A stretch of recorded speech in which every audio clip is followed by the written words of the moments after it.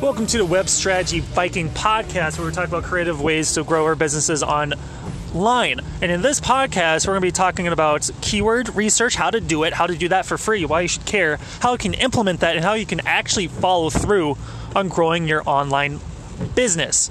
Even if you have a brick and mortar or a service business, you still need to do this. It's 2018, and 50% of local searches for local service businesses, within 72 hours, that visitor, that searcher ends up going to that business. How do we know this? Well, Google and other pay-per-click advertising companies, they track this data, they report it, they digest it in a way where it's as simple as saying 70% of business is won through local search, because if you have a problem, you're going to Google it.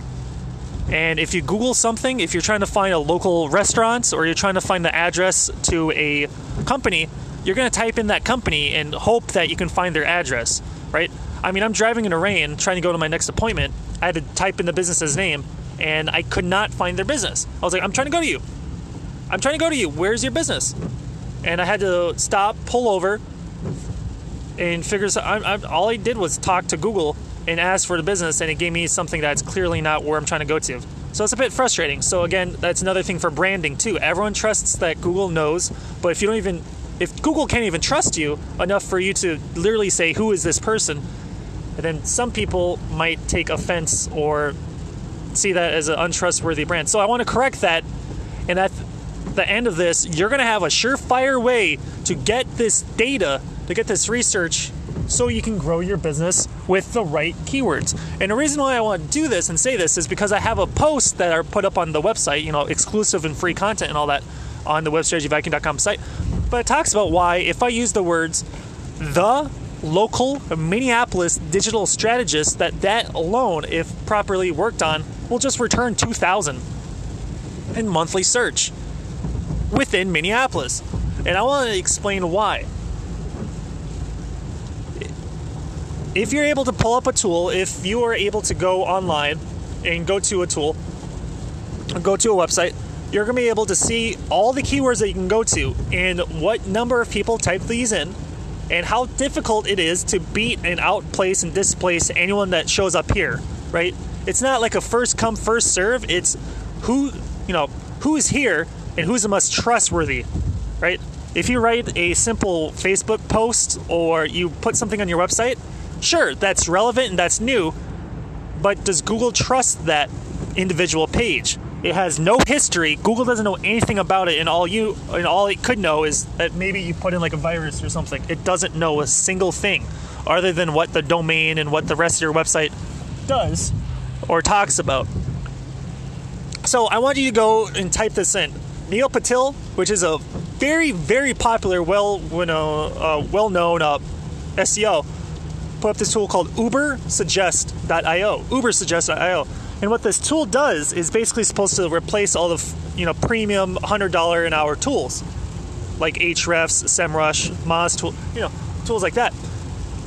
Seriously, go type that in, because now you can ask it for a keyword and it's going to tell you just how damn easy it is and what return you're going to get.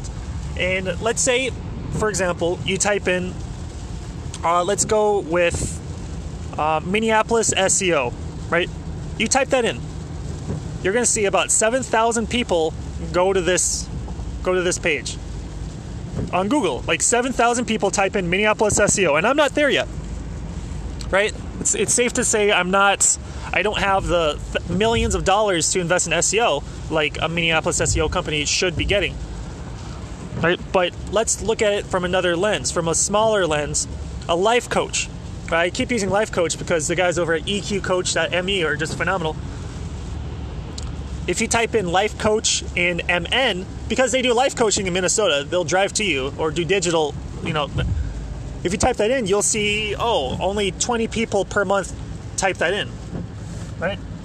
But if you type in life coach MN, which to me sounds like a reasonable keyword, should be the same, except it's bringing in 200 some searches, which means that if you're able to get even 1% of that traffic to turn into a customer, like For every 200 people you get one customer, that's a $3,000 profit just because they took the time to position their business here. And all the other life coaches, they're not writers, they're not technicians, they're not designers. They're very charismatic, but no one has this tool. No one has these tools.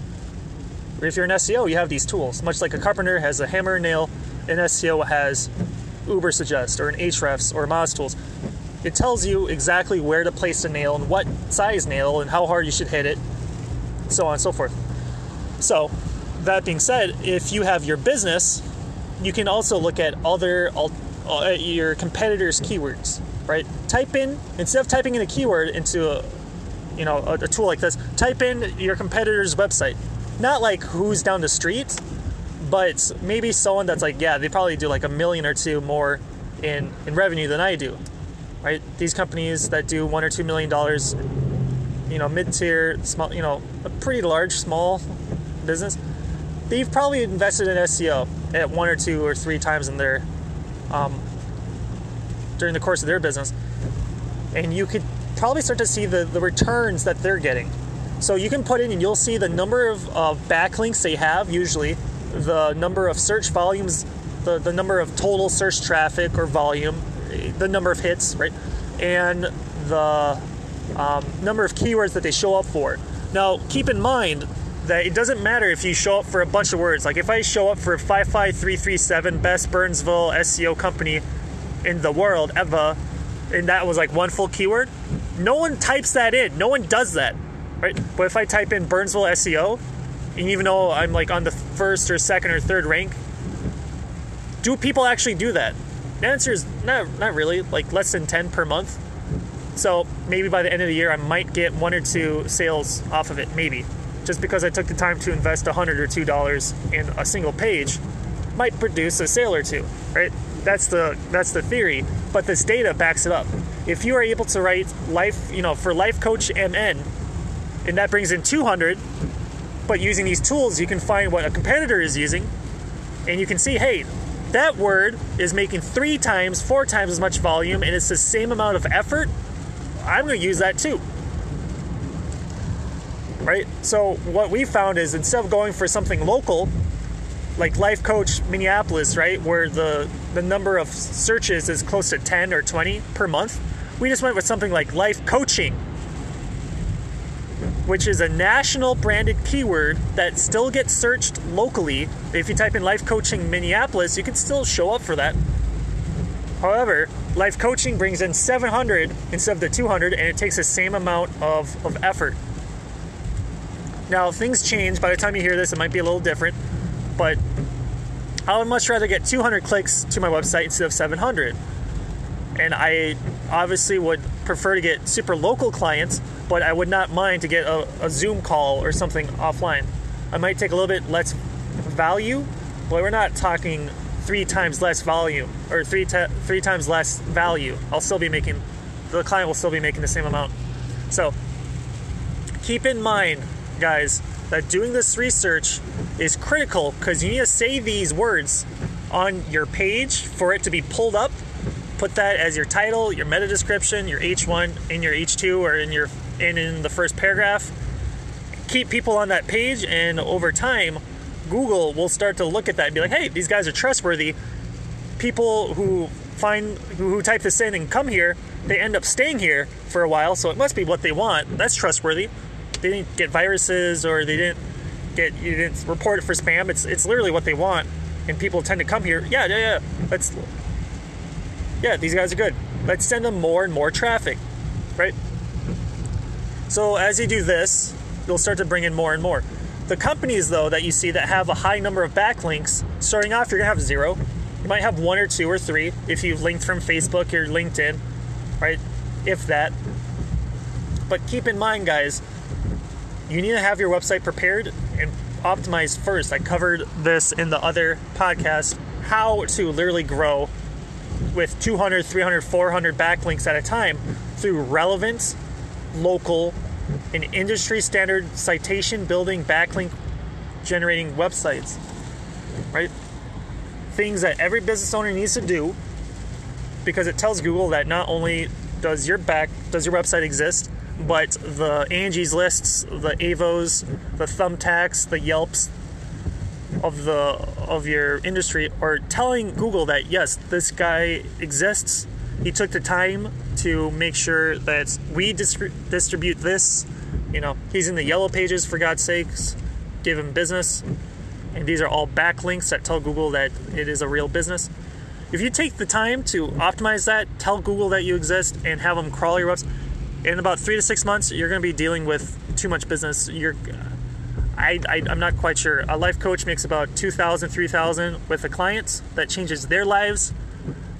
After 10 clients, that's a nice car for the clients, and that's 10 plus people's lives completely changed, and their lives have been completely changed. So I have a moral obligation to make sure people do this.